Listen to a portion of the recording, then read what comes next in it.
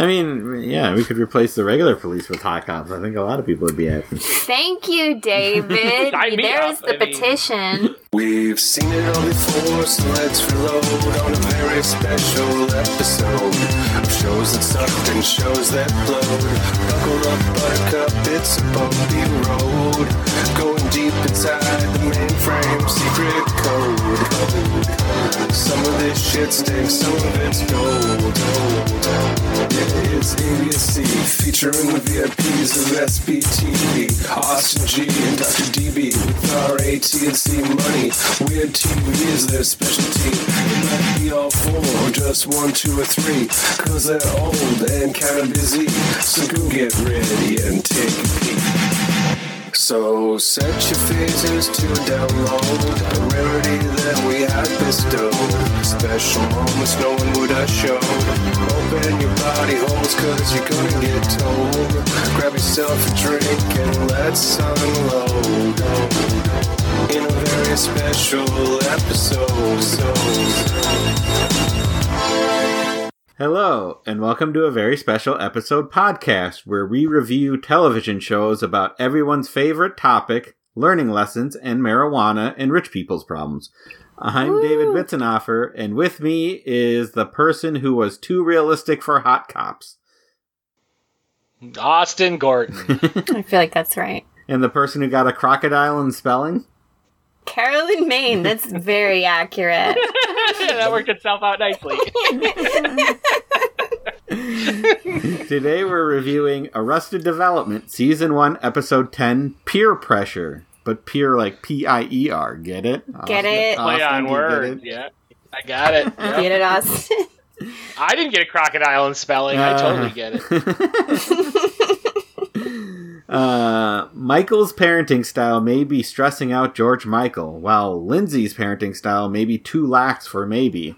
So Michael gives George Michael the day off, which leads to George Michael having to buy pot.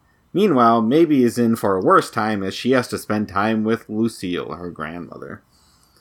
Not Lucille, her brother's girlfriend. Yeah, that'd be Lucille, too. I just realized how many tongue twisters there are when you said Maybe and George Michael. I know. Michael and George Michael and... The writer's room on this show must have been like... So, Carolyn. Yeah. What's your relationship with Arrested Development? I'm certainly aware of it. It was kind of a big deal. It was always on. I definitely had roommates who had the box set on DVD. And then one time when I was moving, I had the box set on DVD. I guess they didn't take it. And I don't even watch DVDs. I do watch VHS. I'm all in on VHS right now. Send me your VHS, listeners. I guess my relationship with Arrested Development is that it's cute and all, but I never liked it as much as my peers did. And I'm speaking, of course, of the wooden boat path. So it's good. It's there, but it's not a hit for me, but it's good. And I can recognize that it's good. It's very dense and clever. It's got a lot of good performances. But yeah, I'm not the rabid fan. Are you, Austin? Oh, nice segue there. I am, by that estimation, probably more of a fan than you, but not, I guess, a rabid fan. And I say that only because I have watched the full network TV run of Arrested Development, but I have not gone and watched the subsequent Netflix seasons. The new Redux. They did 2 Netflix seasons and a movie, maybe. Wow. I don't know if they did a movie. Maybe I'm wrong. I don't think so. Or maybe there's a movie coming. I don't know. Wow. There was a rumored movie after the 3rd season, which may have gotten turned into the 4th season. Yeah. Yeah, so I haven't watched any of the Netflix stuff, but I did watch everything that aired on Fox originally and quite liked it.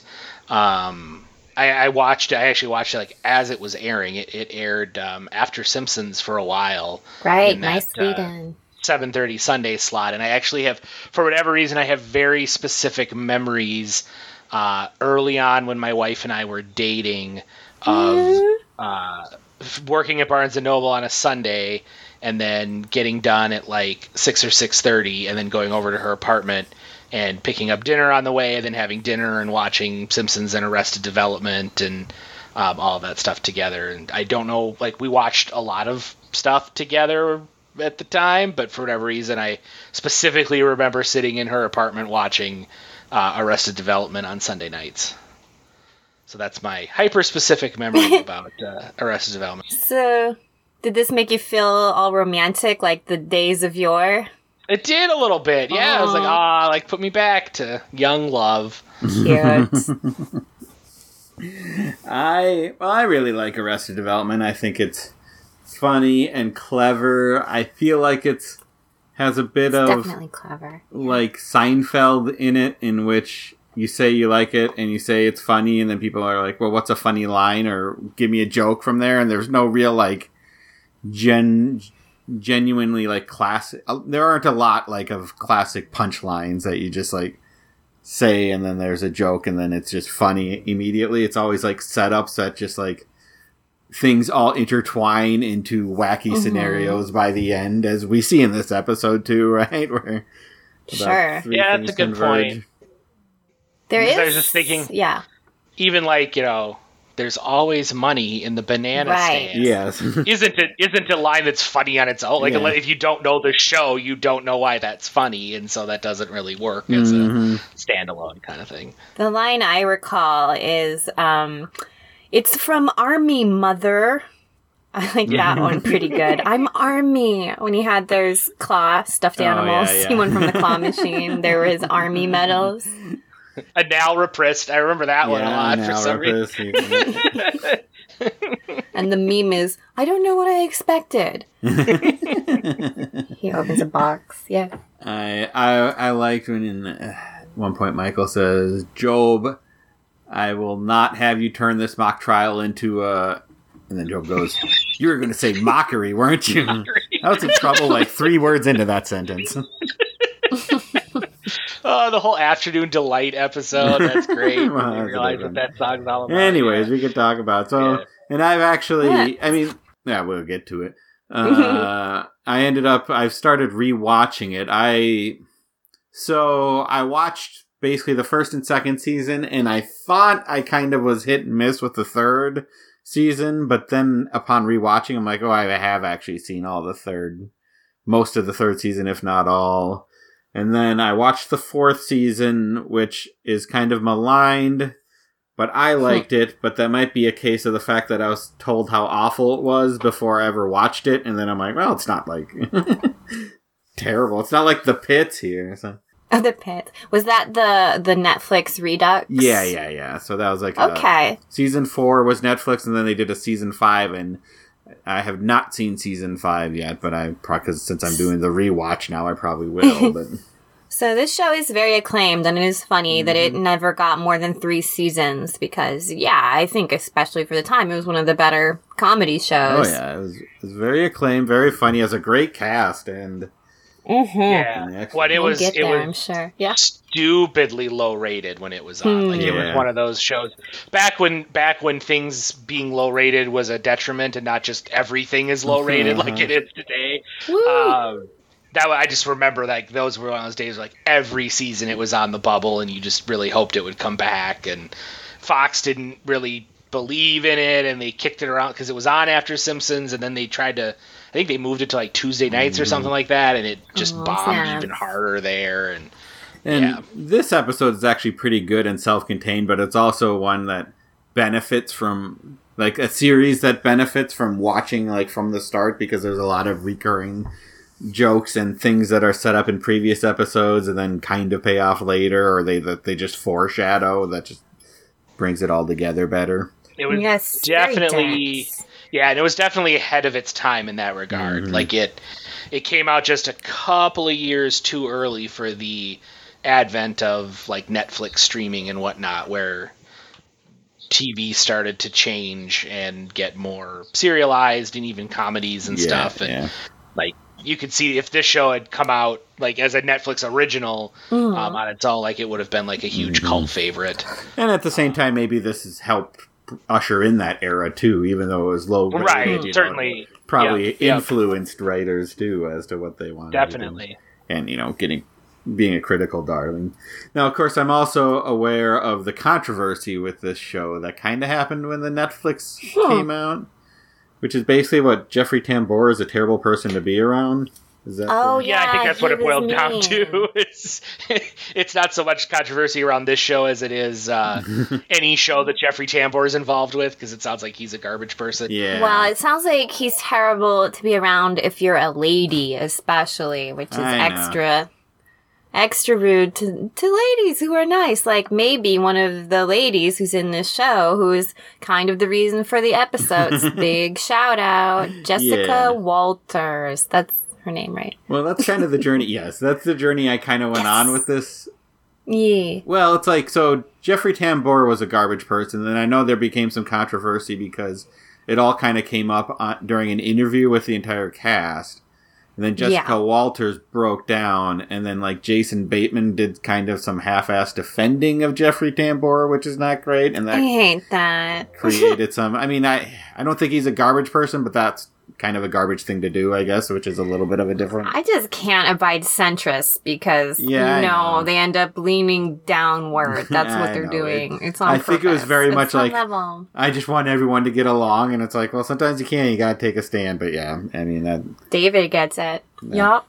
didn't work, and so that created more problems. But then when I think about it, so it's like, should I just disregard this show? But then you realize, like, when you disregard shows because of garbage people, and it's going to be case-by-case basis, but at the same time, like, Jessica Walters was on this show, and I assume she's proud of her work here, so now are we, like, throwing out, like, are we just doubly punishing the women for, like, working with garbage men, and now we won't experience their works because of the garbage men, and now I'm... Right. Yeah, is that giving the garbage men like double the power?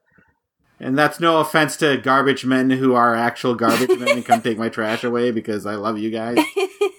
Those are the real cool garbage men. Yeah, there's two different garbage men. Although there could be women that take my trash away too. I don't look Thank out you, my garbage window every women. day. Yeah. Double thank you, garbage women.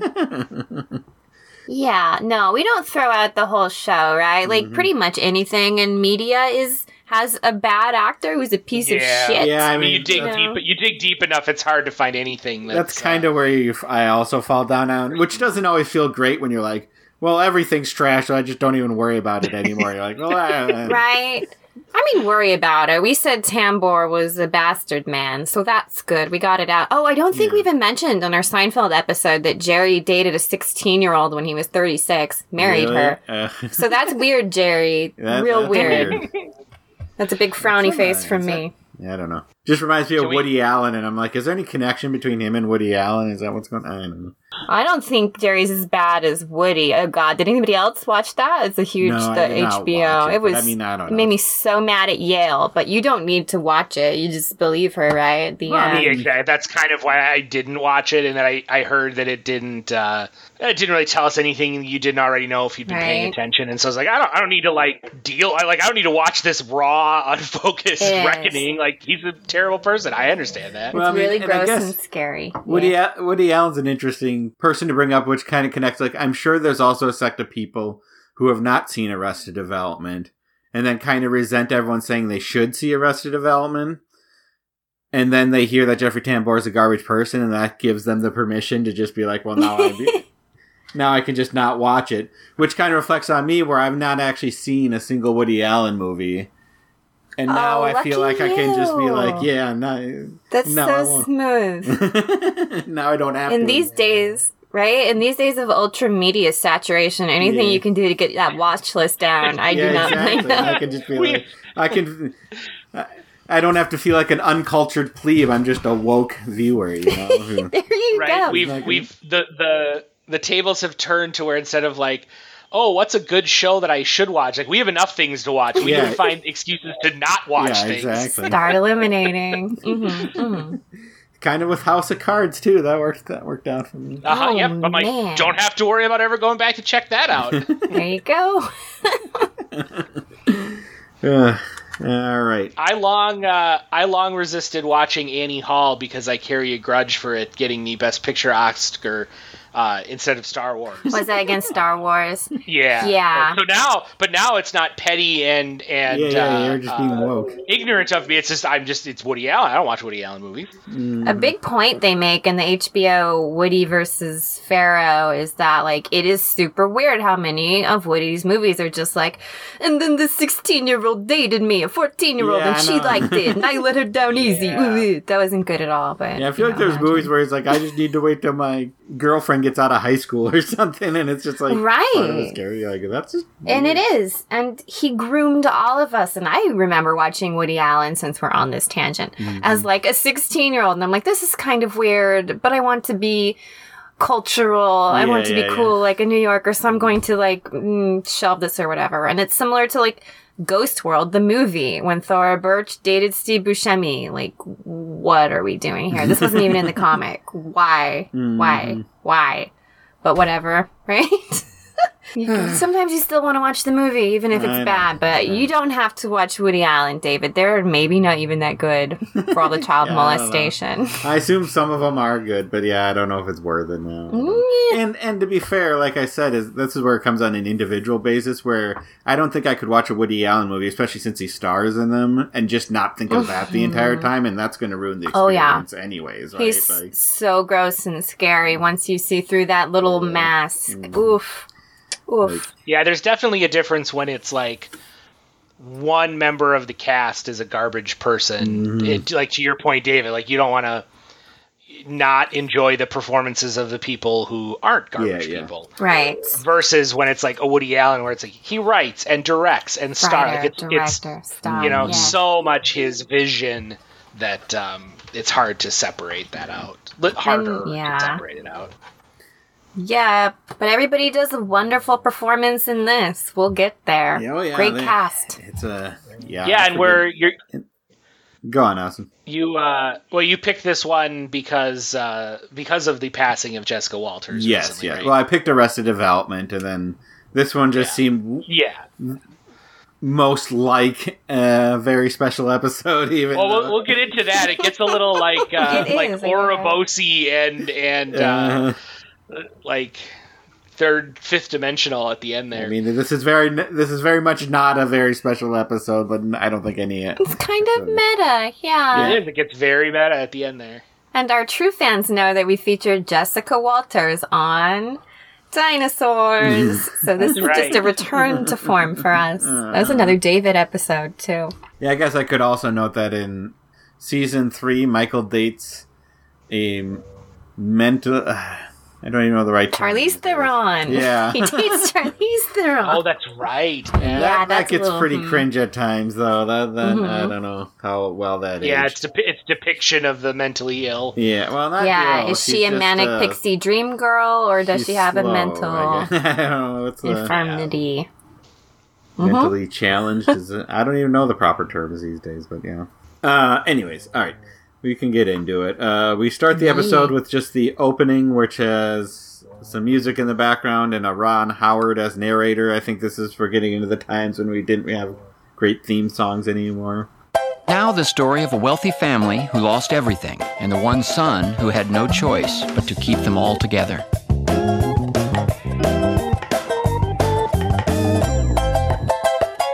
It's Arrested Development.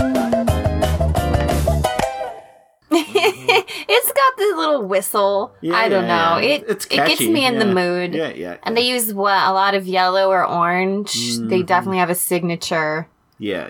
I mean, it's tough to argue with Ron Howard narration, but at the same time, you wonder, like, could we have taken that opening narration and sung it as a premise song, a la Green Acres or Gilligan's Island or something like that? Clint Howard would have sung it. It's really tough to accept that now that you're used to what it is. Right. Yeah. And this is our first Ron Howard. We have not done Happy Days. Maybe we'll never do it. Did you know Andy Griffith either? Oh, was he in that? Yeah, he was Opie. Oh shit! I knew that. Young boy, he shot a bird at one point. Oh my god. We did that drunk black and white. That was Andy Griffith, right? No, that was Leave It to Beaver. Oh, okay. Then no. Yeah, those are the two big ones. But yeah, I think originally the show wasn't going to have a narrator, and then I forget the sequence of events that had Ron Howard narrate. But I mean, it feels so integral to this show at some point. That it's kind of become its own meme where people say what they narrated. So anyways, so we start the episode at the Bluth model home. George Michael is showing his test score of an A-, so Michael is proud minus of that. A-, huh? You proud of me? Very proud. Minus. Better go hit the books again. Get up there. Pretty good. Yeah, so which we'll note is a very dick move by his father. And then Maybe, who is Lindsay, who is Michael's sister. Everyone lives in the same house because, for people who don't know the premise, they're under investigation by the FCC, I guess, so they all got, lost their money or their assets frozen, so they're just all living in this model home together. And it's basically like a comedic spin on the family of Bernie Madoff. Yeah. Except for Lucille, the matriarch, who's Jessica Walter. She lives in her own apartment still, I guess. And then George Sr.'s Jeffrey Tambor's in prison, awaiting trial, I believe. Right, and it's kind of funny because the model home is part of their real estate deal that kind of belly up, and they're just kind of squatting in it, and sometimes there's shit wrong with it. Yeah, exactly. They'll knock on a wall and it'll fall apart, or sometimes for comedic effect. This is a show that's it's very clever and it sets things up, and you have to pay attention. But every once in a while, they just go for the quick physical humor of somebody falling out of a chair or something. Gotta do it. Always good for a quick laugh, But so Maybe, who is Lindsay's daughter, comes in and she has a C-, but Lindsay is proud of that because she got it without studying. I mean, I kind of don't disagree with hey, C's get degrees, right? Right? That's a good point. They both go on the fridge. Yeah, I know. So that goes on the fridge, and then Michael says the standards of the grades for the fridge has gone down, but then Lindsay notes that in Maybe's old school, they didn't even have grades, and then they show an old report card and some B-roll of Maybe getting an Elvis, I think, was one of the grades. Yeah, Elvis was for feelings. I really got that one, and an alligator in spelling, of course. And then she got a C- in one of them. Right? Yeah, now she's in a real school. Yeah, I know. So she's getting graded. And yeah, just the whole cast is hitting me. This was Michael Cera's debut, pretty much, right? Yeah, I think so. He's little baby Michael Cera. He's a little baby. I was going to say that. Yeah, we got he's a little baby boy. We got baby Michael Cera, then we got Michael, who is Jason Bateman, that we see, and then... And he's a child actor, too. Yeah. This was kind of his return to the scene. Mm-hmm. Then Lindsay's Portia de Rossi, is that her last name? Yeah, Ellen's wife. Yeah, who is married to Ellen. Mrs. the Ellen, not the other one, though. I mean, we actually don't even, now that I think about it, we never even get to David Cross, who's in this. Yeah, Tobias in this episode. He was big. I just feel almost everybody is somebody when you see it. And they even have characters that show up that recur, and they're always oh, that's somebody I know. That's somebody I know. It's just this was Will Arnett's big breakout. You see him pop up in a bunch of stuff. He is great in this. Mr. Amy Poehler. Yeah, for a while, enough to make some babies. Yep. That counts. Amy Poehler showed up, and they got married on the show. So that's right. Yeah. Yep. Cute. Although he didn't want to be married to. Well, we're talking about this episode. So. So anyways, Michael and Lindsay are discussing their parenting styles, and Michael thinks bad grades could lead to drugs, and Lindsay says stress is what could lead to trouble. And then Lindsay brings up that, so then that's when Michael says, she rags on Michael for an A- not being good enough. Is what leads to trouble. You know the kind you put on George Michael even when he gets an A? Minus. And an A gets him ice cream. He knows that. See, you're as bad as Dad with his ridiculous lessons. That's when Lindsay brings up the lessons that their dad has taught them over the years, which they have a flashback to, in which apparently... Classic cutaways. Yeah. So, George Sr., who's the patriarch, he had a former employee who lost his arm during a construction accident named J. Walter Weatherman. And so now he uses him to teach lessons to the kids. And the scene they show is that because the kids put an empty milk carton back in the fridge and didn't leave a note to say that the milk was out, George had to bring the kids on a drive to get the milk, and then runs into a person who's J. Walter Weatherman, who then loses his arm and blood splatters from where his arm would be. The kids are screaming. And then... all because no one left a note. Mr. And that's what says, the man says through the window. He's like, always leave a note. That's why you always leave a note. It's so good. And... it's dumb. It's funny. Once you know that, if you watch the episode again, you might notice that on the fridge, when they put the report card up, is a note that says, "We're out of milk, George Michael." Nice. I didn't even miss that one. That's a good one. And then, of course, Lindsay's like, is that what that was about? I thought he was trying to get us off dairy. Anyway. So then Job shows up, who is Will Arnett, who's a brother of Michael and Lindsay. And he says that he needs a favor because he got kicked out of the Hot Cop Stripper Act because he was too realistic. And then they have a flashback to him going to a motel as a hot cop, pounding on the door saying, "Open up, it's the police," and then getting shot at. Yeah, good thing he dropped his boombox, or he would have had his head blown off through the door. But because he didn't get the money for that gig, he now owes Hot Cops $500, apparently. Which For Michael gives uniforms. Job in return for a favor, which might come up later. I do love the Hot Cop subplot. It's rewarding. It's enjoyable. Funny. I like the term Hot Cops for some reason. And Right? they say So fun to multiple say. times. Right? Yeah. Well, I thought Arnett did a really funny performance, just that little bit when he was at the hotel, like he was strutting and like sucking in his cheekbones, and he was like sexual and aggressive. I would have liked to see where that Hot Cop performance went. I know. Well, the problem was the people in the hotel room couldn't see him come down looking like that. They only heard his voice, Too bad. So then we go to Lucille Bluth's apartment. That's Jessica Walters, who has her own fantastic performance in this series, where she's just she's the matriarch who's just always criticizing her kids. I'm trying to think of the right term, with just like little jabs. Every sentence almost always comes out as like a needle she's inserting into somebody, and it's right. She's the perfect nasty grandma, which is something I can relate to. So I guess maybe that. Ooh, shade on Mrs. Grandma Bitzenhofer. Technically, it'd be Grandma But no, I get Smith, it, David. But yeah, she was. Okay, shade directly on Grandma Smith where it belongs. Exactly. Thank you for clarifying.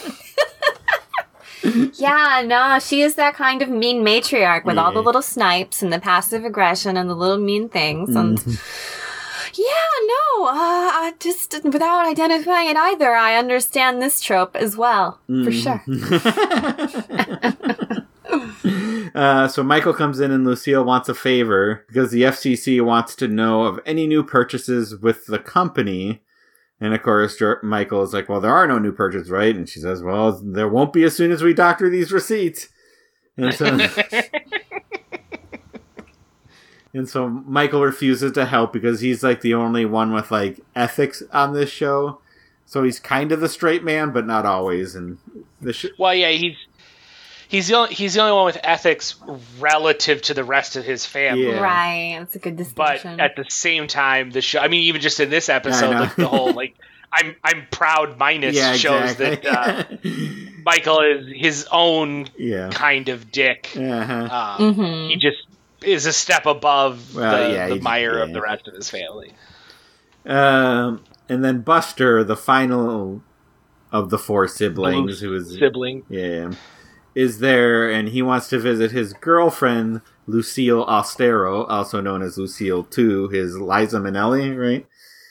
Yes, played by American treasure Liza Minnelli. Whose mother was American treasure Judy Garland. Yeah. Excuse me, she was Minnesota's treasure. Oh, yeah, that's first. We owned her. She came from here. I'm always surprised when you point out those, because I didn't know, but you sure do. You live in Minnesota long enough, and you get a short list in the mail of all of the notable celebrities who ever lived here or briefly passed through here, so that you can remind everybody of who they are. That's helpful. I bet you get a little discount on your house for all the plugs you do on your podcast. Yeah, I'm pretty sure that's how that works. We love Diablo Cody because she lived here for like 2 years. Then got confused about how to feel when it turned out she hates Minnesota. So Right, yeah, we have a hard time with that, 'cause it's like, wait, but we claimed her as our own, but she doesn't like us. Yeah. I can't... Give me my celebrities. Yeah, I know. We are starfuckers here. So 100%. Lucille 2 is suffering from vertigo, and that's all we learn, I think, right here. And Buster's going to visit her, and then we also learn. Well, and all we see of her in this episode are her legs. Yeah, and she's like laying on the floor, nauseous. And well, we do see her in one little montage, like her holding her hands against the wall or something to like brace herself. She like grabs a captain wheel. It might be kind of a joke. I noticed because I want a captain wheel as decor, and she's got a nice. I know one. Liza Minnelli got credited for the episode. I don't know if she actually appeared in it. We do see her briefly. A pretty easy shoot date, though. Mm-hmm. She's good at it, and it's great when she is in this and other episodes, and she's doing her whole thing because she's Broadway. She's just thick ham. She really delivers. So we're back at the Bluth house, and now Lucille Bluth is there with Lindsay, and she's trying to get Lindsay to help her catalog the possessions, and also fat shames Lindsay. So that's awesome. Yeah. I don't criticize you. And if you're worried about criticism, sometimes a diet is the best defense. Which comes down to, like, Portia is very thin, so you assume that doesn't land on her, like, personally. But you at least hope so. Well, it's in that weird gray area where it's like no one's presenting Lucille as a good person. Yeah. And it's not framed as, like, Yeah, but at the same time, like, you're still an actress being told that, and you would hope that wouldn't affect her. Yeah. But yeah, it is weird. Mm-hmm. Right, yeah, no. She's, like, very traditionally beautiful, so you don't feel that bad for her, but she still shouldn't have to take that from her mom. Mm-hmm. Right, I mean, Portia's, like, supermodel. Yeah. To the point where, like, I don't even, like, it starts to become unattractive because she's so thin. Like. Spoken like a Minnesotaner. I guess. You guys need your winter cushions. Yeah. Right? Yeah, I gotta put a little meat on those bones to stay warm in the winter. Then Maybe comes in and she has a D- and needs her mom to sign it. Or no, but then she calls it a D+, and then Lindsay's like, well, that's a D-, and Maybe says, well, either way, it's better than a D. And then Lindsay realizes that she needs to teach Maybe a lesson about, I don't know, being better at school. Grades. Yeah. Yeah. Studying harder. So basically, it ends up with her punishing Maybe by forcing her to help Lucille go through her stuff. So she has to spend the afternoon with Lucille. Yep. Ganji's house. Mm-hmm. Meanwhile, Michael goes down the hall and encounters George Michael studying a math problem and insulting himself, calling himself stupid. And then Michael realizes that George Michael might be a little stressed and might be overworking himself. And so he wants George Michael to take tomorrow off, basically, and close the math book, which George Michael struggles to do. He keeps his finger in the page. Yeah, exactly. Like, close it. Take your finger out of the page. He tells him that if he doesn't get a good grade on this math test, then he will lose. There will go his chance at getting a good job and living a full life doing hard work. Which is what Michael has instilled in him as like the ultimate goal. You really feel for the kid. I know. And George and Michael Cera obviously plays it so well too. He does, and he's a little baby boy. The next scene is Buster just trying to help Lucille too with her nausea, and then decides that marijuana is the answer. And they do a cutaway again. Yeah, they're good with this, and they're always doing it about Buster discovering marijuanas, and he took part in a clinical trial where he got to take a THC pill and then go to the amusement grounds and do roller coasters, which is why he joined in the first place. Yeah, and I think we all want to get on this trial, right?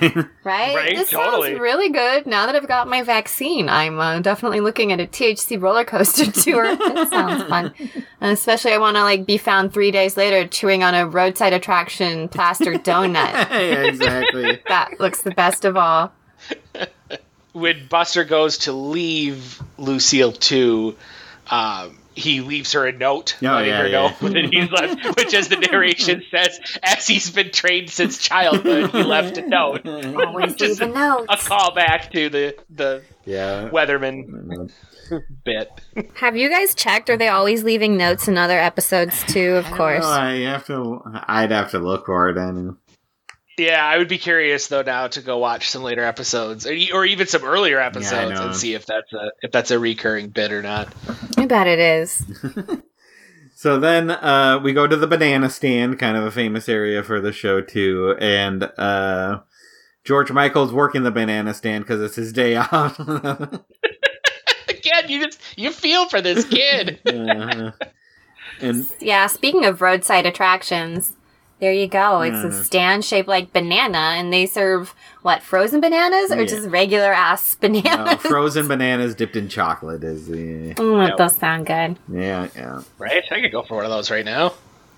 And, so Buster goes to the toughest street kid he knows, which is George Michael, and asks him to score him some weed for his girlfriend.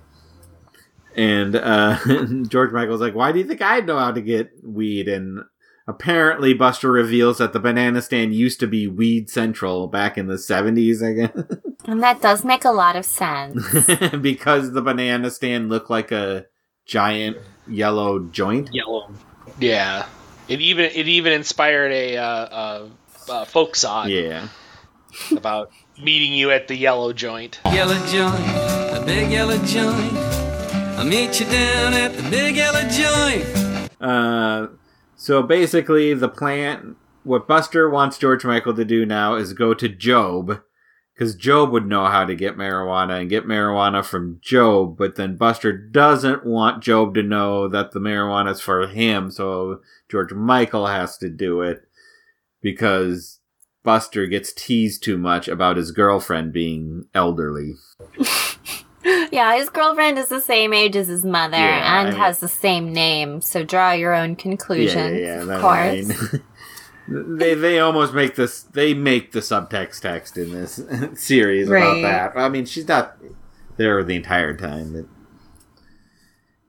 Buster definitely has a Electra complex, is that it? But, yes. Because he's the one that's been babied since birth. He's like the youngest, and then Lucille wouldn't let him do anything, and then...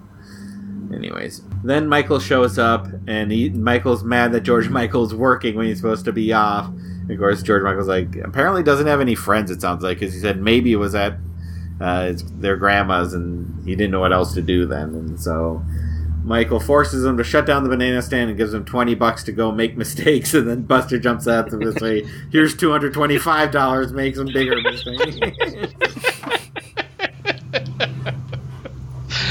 We go back to Lucille's apartment, and Maybe is working with her gangy, and Lucille's pointing out that this piece of jewelry was for Grandpa saying, "Oh, Melanie," when making love to your gangy. Yeah, they're going through all the jewelry, and pretty much each one is an erotic consequence of adultery. Well, which is funny good. on its own, but then also funny because she's telling Maybe about this, like her granddaughter. Right. All the times Grandpa cheated on her. Well, then there's the one that she mentions that Lindsay always wanted. Yes, which was the au pair. And so then the au pair. Lindsay's au pair, yeah. Yeah. So then Maybe kind of lights up at that, and she's like, "Oh, do you want this one? I want it now." Yeah, exactly. she knows that it was the one that her mom wanted. Uh-huh. I can't believe my mom thought being here would be a punishment. Oh, she thinks I'm too critical. That's another fault of hers. Ah, yes, the week we had the au pair. You know, your mother always wanted this brooch. Really? Do you want it? I do now. That'll show her for trying to punish me. Oh, pretty. It'll distract from the freckles. Yes, another biting commentary from Lucille. We go to the family yacht where Job lives, and George Michael goes to see Job, but he's not there, so what does he do? He leaves a After he's been trained since childhood, he leaves a note. He leaves a note asking for the weed. Yeah, it says, "My friend wants pot," right on the note. It's when you don't leave a note, kids, actually. And I guess for certain people, this is back in the days when marijuana was illegal for some unknown reason. I know! That really takes me back to the nostalgia. Oh my god, thank god it's legal in most of the civilized United States of America. Look at all this hassle that baby boy Michael Cera has to do just to get a Broadway legend stoned. David, we're just lucky they let us drink booze still. Well, it's half legal here, right? Yeah. Is it medical? Yeah. Come on, guys. Come on. Start the petition, David. You don't have to convince us. I know. I think I do. I think you have to convince your coworkers, and somebody's got to get a little petition going. Right. Pretty sure my local representative fully supports it. Yeah. What about you, David? I think I have the same local representative as... Okay. Yeah. You passed this time. Even when I lived in St. Paul, I'm pretty sure they supported it too, so... Up here in the liberal parts of Minnesota. So, so Job finds the note and then snitches on George Michael to Michael. But of course only says it's $100 that he got instead of the $200 he got. Right. So he took a whole 125 there, unless George Michael kept 25 for himself from the deal, which he should have. Yeah, I don't know. All the finder's fee, right? Yeah. Right?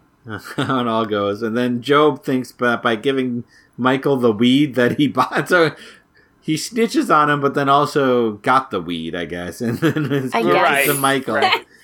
To give to George Michael, I guess? I don't know what is... But then Michael's just aghast. Yeah, it's a little rude that Job snitches immediately. I thought he might be down, but nope. You think he'd be cooler. I guess it's for that favor that he owes for the hot cop. But he's also worried about George Michael because he did get an A-, so, you know. And he's the good one, yeah. So Michael goes up to interrogate George Michael, who just clams up and doesn't spill the beans, but obviously lies. So, listen, your Uncle Job seems to think that he saw you down at the docks today. Was that you? No. Maybe it was the other George Michael, you know, the singer-songwriter? Yeah, that makes sense.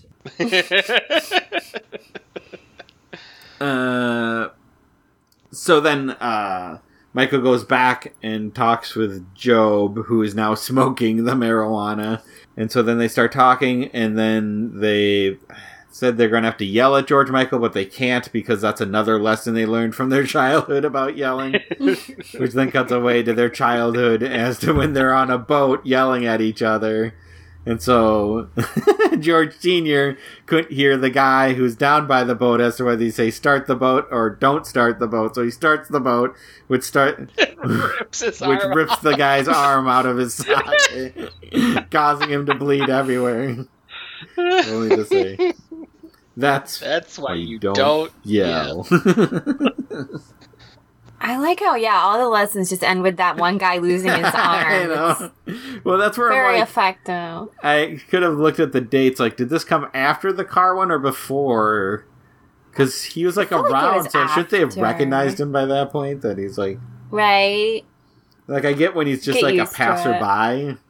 But, like, he was, like, on the boat, so they had to have known. Well, yeah, and you feel like eventually they would just be like, why does the bad thing that always happens involve someone losing their arm? Well, I mean, it's always... I think they played off as the initial panic and then the realization, like, oh, yeah. Right. And so now we go to the prison where Michael goes to see George Sr., Jeffrey Tambor, who we talked about already, who does... And I guess at least most of Jeffrey Tambor's scenes are in prison. So at least he wasn't interacting with most of the cast most of the time. I know. It's kind of interesting. He did feel separated. I mean, he does escape at the end of the season, and then he's hidden in the attic for season 2, Emily. Right, but Jessica does not have to have that many scenes with him. I guess he still found time to berate her. I know. Well, and then the other problem is then she starts dating his twin brother. Yeah, that's true. Oh, right. And so then, I mean, it's not George, but she is still having to deal with it. And then he's on house arrest in her apartment, I think it's season 3, so yeah. I mean, there's enough time to be an ass, you know. Assholes always find There you go. I just sometimes think, like, it's not hard not to be an asshole. Like, really? Right. Yeah. It's almost more work to be an asshole It sometimes. super is. They, like, get off on it. They must. It's gotta be rewarding. I wouldn't know. Anyways, so Michael's asking George Sr. to get a hold of J. Walter Weatherman to teach George Michael a lesson. And then George Sr. says, he's dead. You killed him when you left the door open with the air conditioning on. And that's like just this classic Arrested Development. Like that's what's so great about the show is that like they don't do a flashback. Yeah, exactly. They've done that now a couple of times. So they've established like the rhythms of the joke, and so then they just work it into a line of dialogue. They don't draw attention to it, but you just be like, "Oh, that was another." Like, exactly. One of the lessons they had to learn. Yep. Well, of course, you know, obviously says Michael doesn't buy that, but then George Sr. just says that he's done teaching lessons. He says George Michael's a good boy, and this is during George Sr.'s conversion to Judaism, I guess, where he's being very peaceful and thoughtful and trying to be mean, but he also tries to make money off of it in the end, so... He tells Michael he has to go prepare for the Sabbath, and Michael points out that it's a Tuesday. Yeah, I mean, he keeps getting everything wrong about it, too. So then we go to Lucille's apartment again, and Lindsay comes in to check on Maybe, and sees the brooch on Maybe, and she didn't give it to Lindsay because it's an elephant, and she didn't want to invite the comparison. Lindsay's like, well, I'm going to take Maybe... I was going to take Maybe, and then Lucille's like, no, we're having too much fun together. And she's like, well, we were going to get ice cream, but... I guess not, and it maybe seems interested in that, in which then after Lindsay leaves, maybe asks her grandmother and says, maybe we could get ice cream together, but... Well, we could go get some ice cream, Gangy. That would be fun, right? I don't think so. That chubby little wrist of yours is testing the tensile strength of this bracelet as it is. And that's a little rougher since that's, you know, a child actress. I know, hopefully, hopefully that's all taken in the way it was.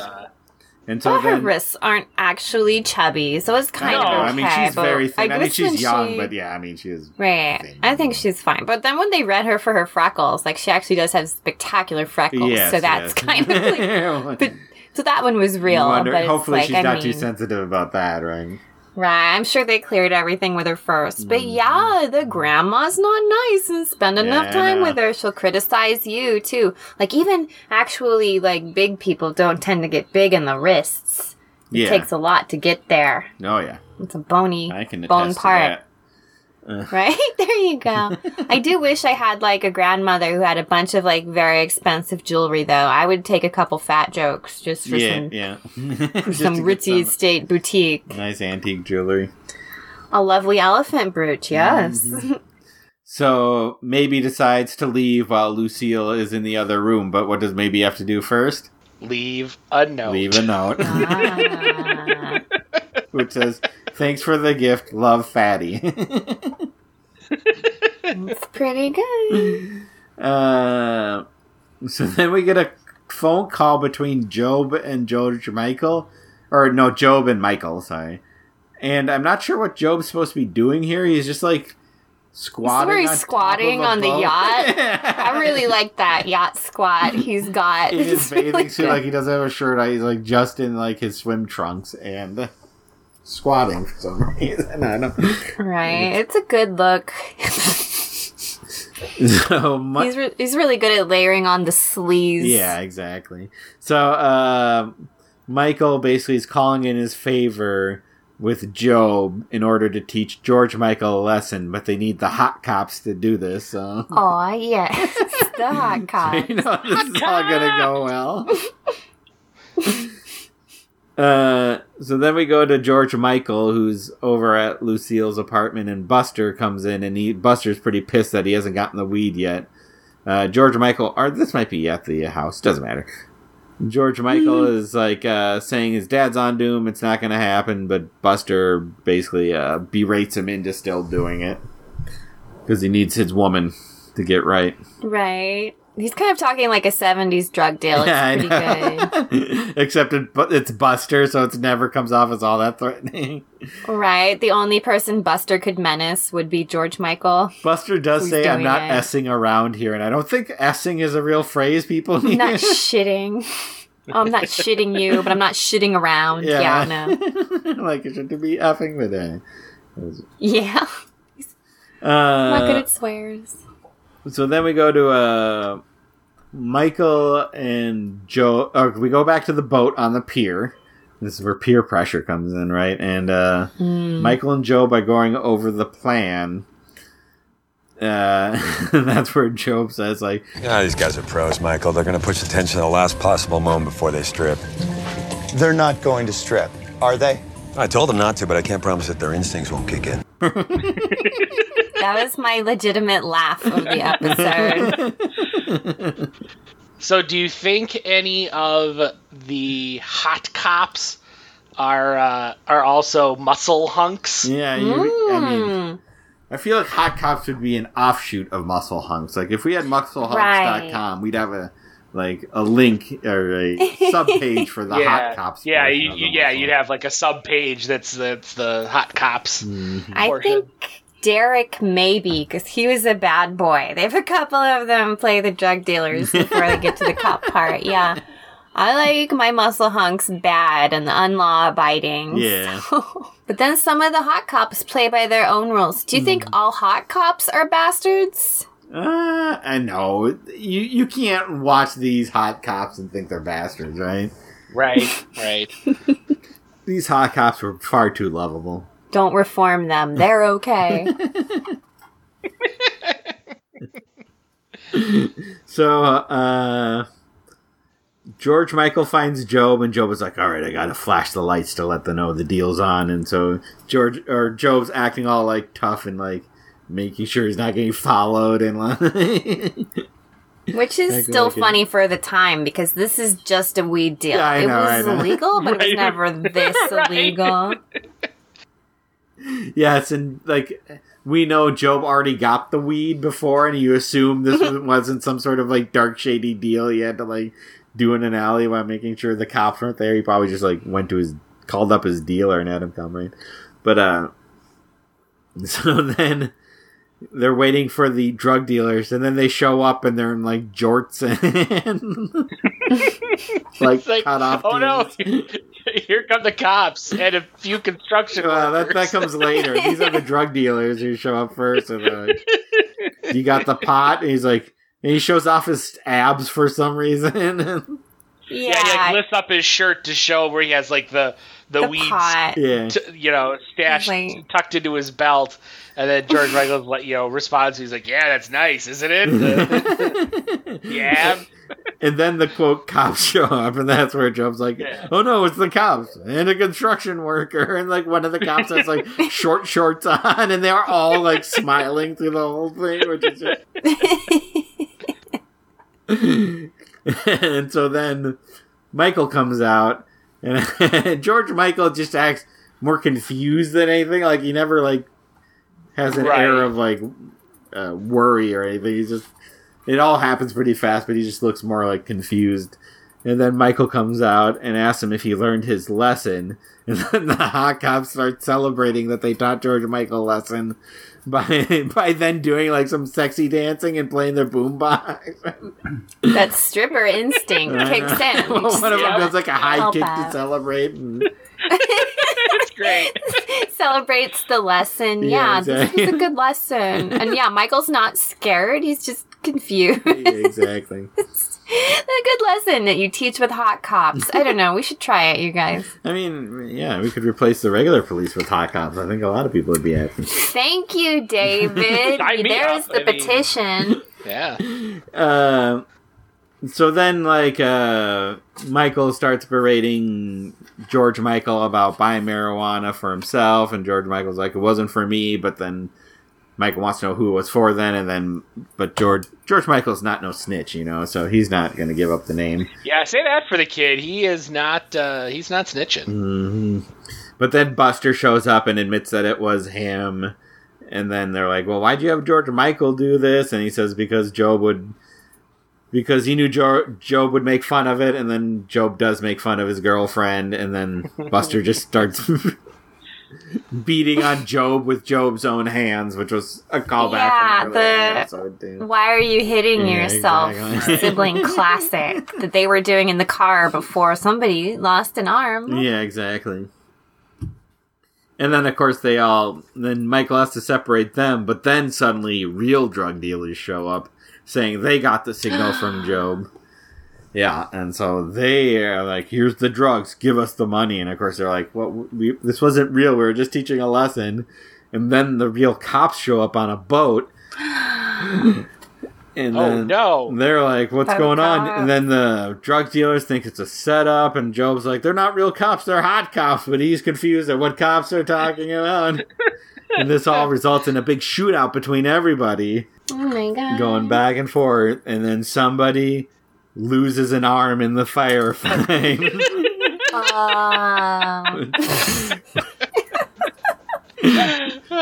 Which Michael sees, and of course he's like, somebody lost an arm. Oh. And then J. Walter Weatherman says, and that's why you don't teach lessons to your son. I love that guy isn't even sore at like having lost his arm to that family. He's still gonna show up and do armless lessons now for perpetuity. This is a spoiler, Buster, and I don't even know if they knew this at the time when they. I think they did. Yeah, you think this was like some weird foreshadowing because Buster loses a hand eventually in this show, and then they want a loose seal. Yes, right? That's like a really deep joke. That's really good. It's dumb and it's smart at the same time. I know. And I think they set that all up beforehand when a few episodes earlier when you see beforehand Job. Yeah, I know. Release a seal, and it is all very elegantly constructed. Yeah, there's a whole bunch of foreshadowing they do about. Even in that episode, they talk about I want to touch my son's hand for one last time or for one time. Anyways.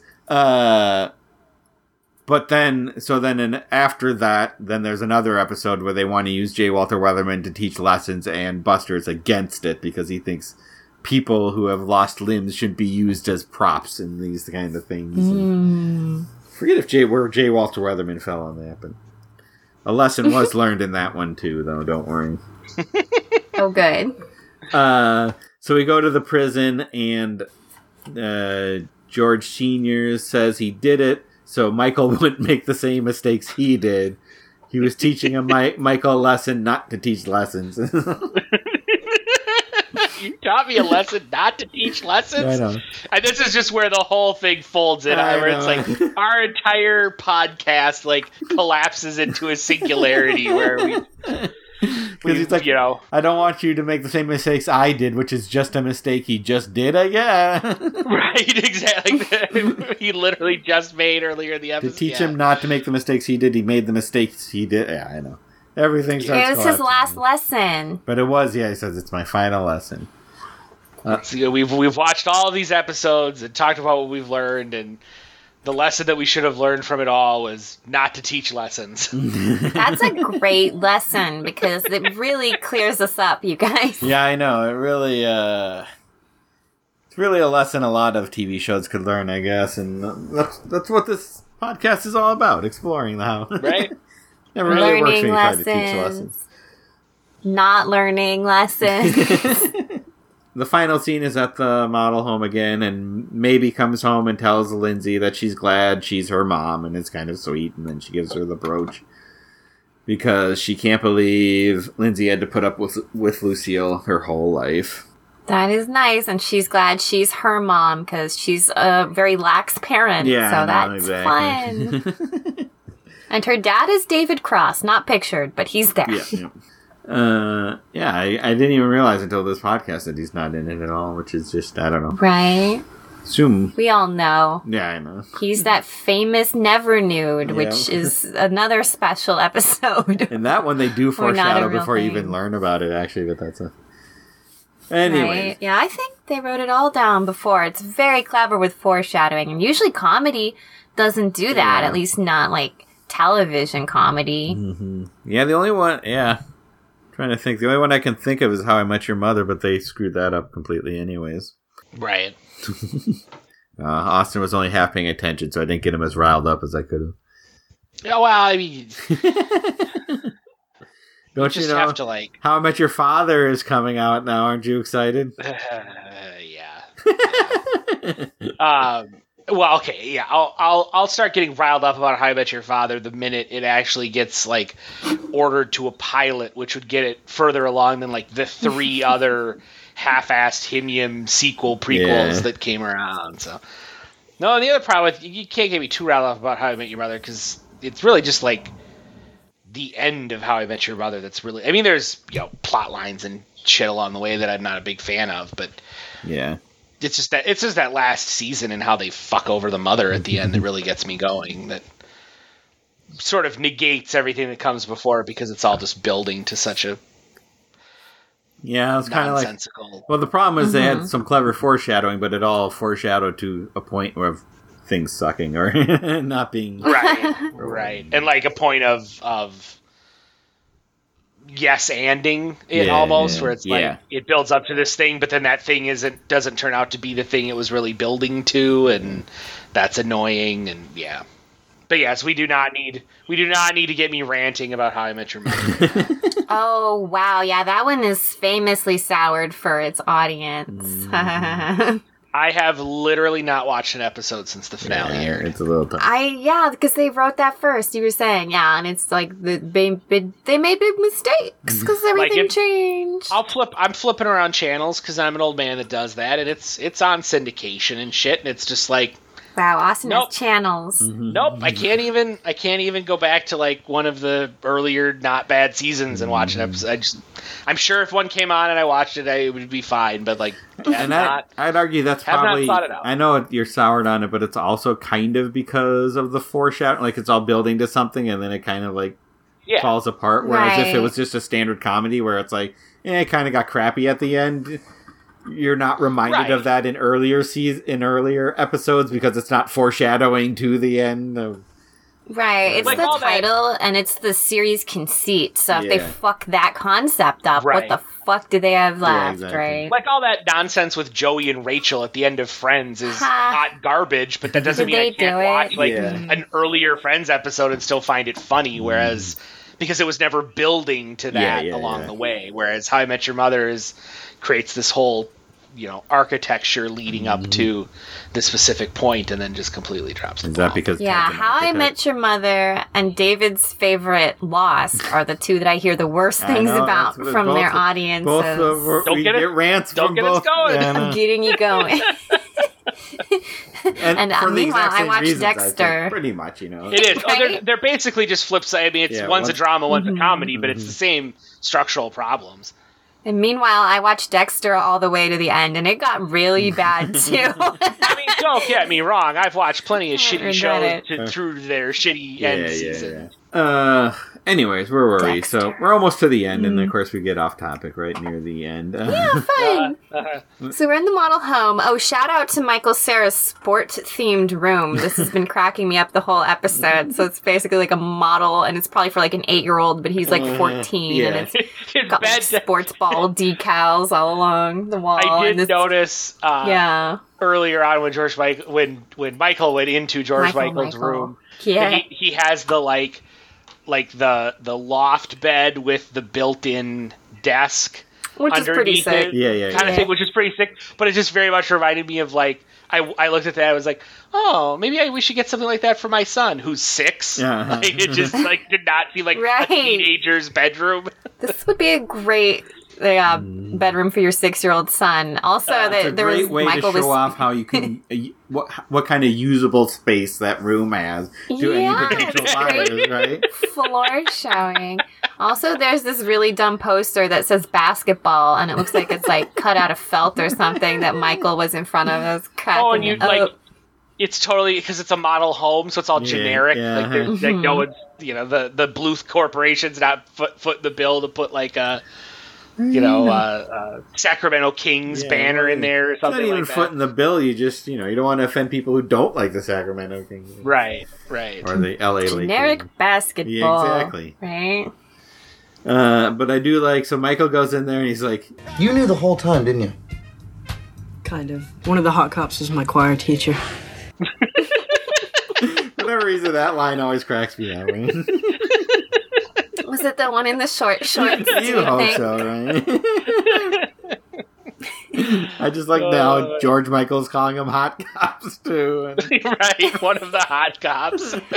Say hot cops as much as you can. That's a good rule for the episode. Yeah, I love how the lesson just fizzled out for him, and it was just like a confrontation with male strippers. Yeah, exactly. Really makes you think. And so then it ends with Michael telling George Michael there's nothing that they can't talk about, and then George Michael's like, yeah, like if I had a crush on my cousin. Which Michael then laughs off as, now you taught me a lesson. Poor George Michael. Yeah, no. That's such a weird problem for him.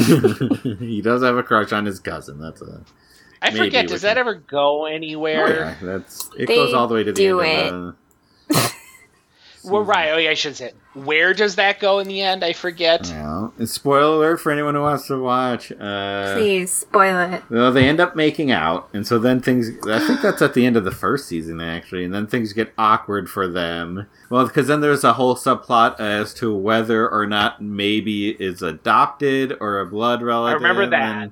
Yeah, so that kind of gets... Which, of course, just gets into this nebulous territory of... just because you're adopted doesn't make it not weird anymore, you know? Right. And then it goes all the way to... It doesn't make it genetically fraught, but it doesn't mean that it's not still emotionally or societally fraught. Yes, exactly. Right. Well, you have to not be raised together for it not to be weird. Yeah, like, exactly. if your parent married somebody else's parent and then they had a kid... You could date them, and it wouldn't be that weird. It'd only be like 10% weird. Yeah. If you were raised together, then it's 100% weird. Don't do it. Don't do it. Yeah, exactly. It's all about, genetics or blood relative is not really the issue. It's just when you grow up with someone, it becomes weird to be anything, Right. Yeah. I think they did like a study with orphans, and that like the orphans didn't even hook up when they were adults generally because they were raised together, and you just get that like natural sibling-esque repulsion. Yeah, exactly. We have a strict non-fraternizing policy with our cracked research. Yeah, with our gruel orphans. Oh goodness, yeah. No, I put on a glove and I don't touch them. I use like one of those graspy claws through the grate. Clank, clank, clank. Yeah. Yeah, and then actually, I think they. Then when George Michael believes that they're not related, he ends up telling maybe that, and then George Michael gets to second base. They make a big deal. He slid head first into second base, is what they say. Oh, dang. And then they both learn in intimate detail through a photo album that maybe is in fact not adopted, and You can see because they anyways, and so then birth photos. Yeah, fun. exactly. By Tobias, so that I don't think they left a lot to the imagination. Was the joke? So he's okay with her nudity, just not his own. Yeah, okay. I guess. And so then that makes everything super awkward between the two. But then, and this is all near the end of the quote series, well, the third season. And then they learn that, in fact, Lindsay was adopted, so then they're not related. Oh, wow. But this is right around the time that George Michael confesses to Michael about it.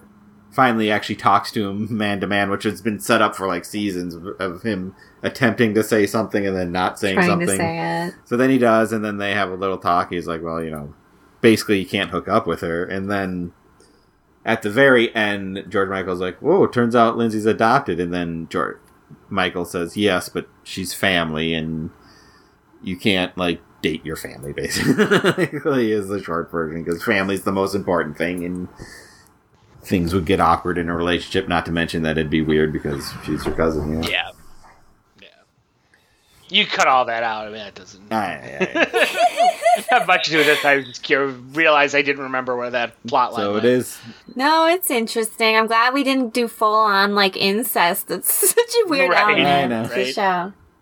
Yeah, it's a weird element, but it's also kind of like half the time you're almost rooting for George Michael to get together with Maybe, and then you're like, oh, totally. You're like, wait, no, that'd be me.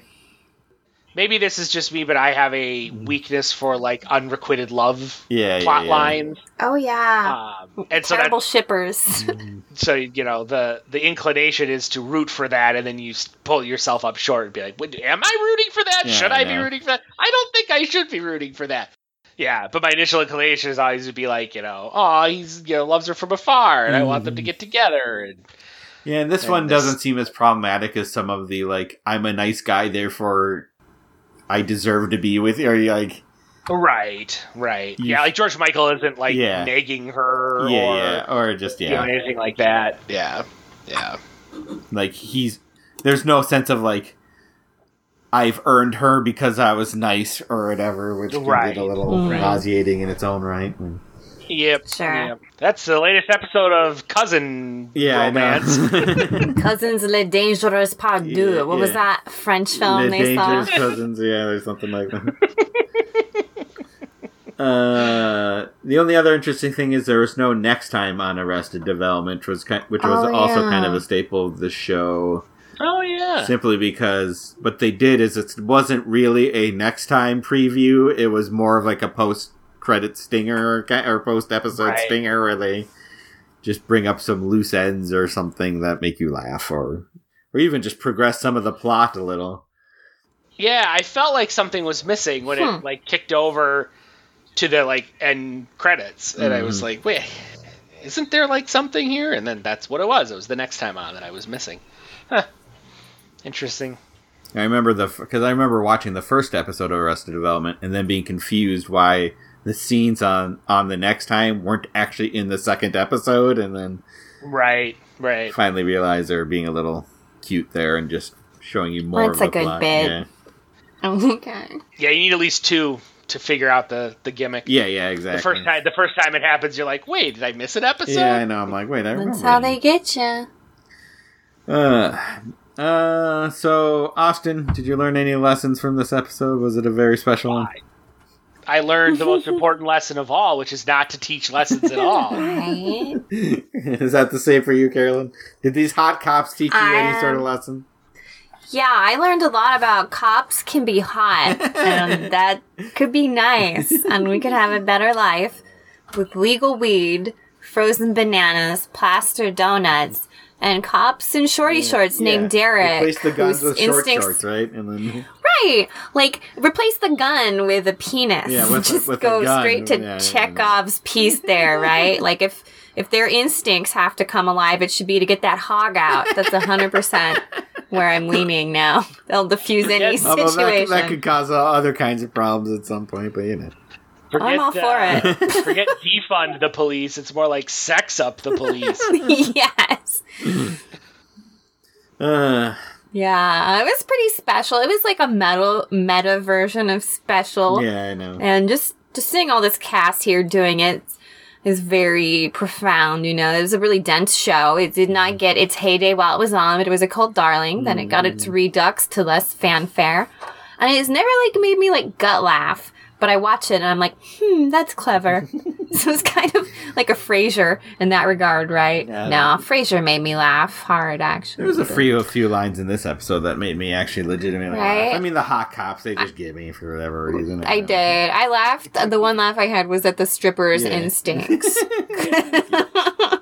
Because that is, you know, you do something enough. If you have a nail, everything looks like a hammer. Mm-hmm. So yeah, pretty fun, pretty special, and pretty special not being special. Mm-hmm. And Jessica Walter, she had a big extra coming of age as an actor here in her like Grand Madame role, and pretty much reprised it exactly in Archer. So yeah, she pretty much plays the same character in Archer. Right? She became that bitch, and she's good at it. Yeah, she's really good. Yep, I think I just second all the sentiments. And hot cops Bingo. are awesome. There we go. Especially choir teacher hot cops. Hot cops. Where can we find you online, Carolyn? I am around, you know, eating big donuts and pulling away pants. You find me on Twitter, leaving notes about I need weed because it's legal now. And I'm Carolyn Main, CarolynMain, like the street on Twitter. I am on no, I'm not. I'm on Patreon. That's a thing. Get a postcard. Come check it out. And you can buy my card game at pitchplease.fun. And that's why you always leave a note. Austin? You can come leave me a note on Twitter at Austin Gorton, and you can read my writing at therealgentlemanofleisure.com, and we have a Patreon as well, patreon.com/GOL. You can... I will be testing tensile strength of bracelets on my Twitter at Dr. Bits. There you go. What are you going to be testing them on, David? We'll see. Yeah, exactly. That's why you have to go to the tweets for. And maybe at therealgentlemanofleisure.com sometime. Law and order. Law and order. Hot cops, law and order. We are a very special episode podcast. You can rate us on iTunes, Stitcher, Google Play, and Podbean. You can follow us on Twitter at AVSEPod. You can check out our Facebook page and send Austin all sorts of notes, you know, about whether the milk's out or what else, like thanks for the gift, Fatty. You can just leave that note. He gets it. It's Love fine. Fatty, I think it's supposed to be. So you can... Anyways, or you can email us at avsepodcast@gmail.com. For a very special episode podcast, this is David, and I will not be teaching anybody lessons. That was a very special episode. We dissected that shit from head to toe. Did the time fly by or was it slow? Got so many life lessons. Oh, how we've grown. Seen so much TV that we're gonna explode next time on a very special episode.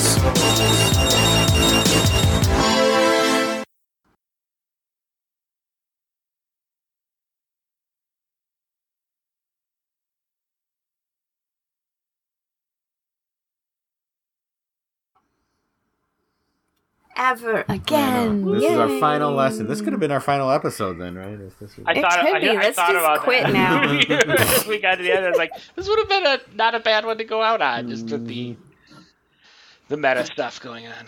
We'll refer people to it at that point, eh?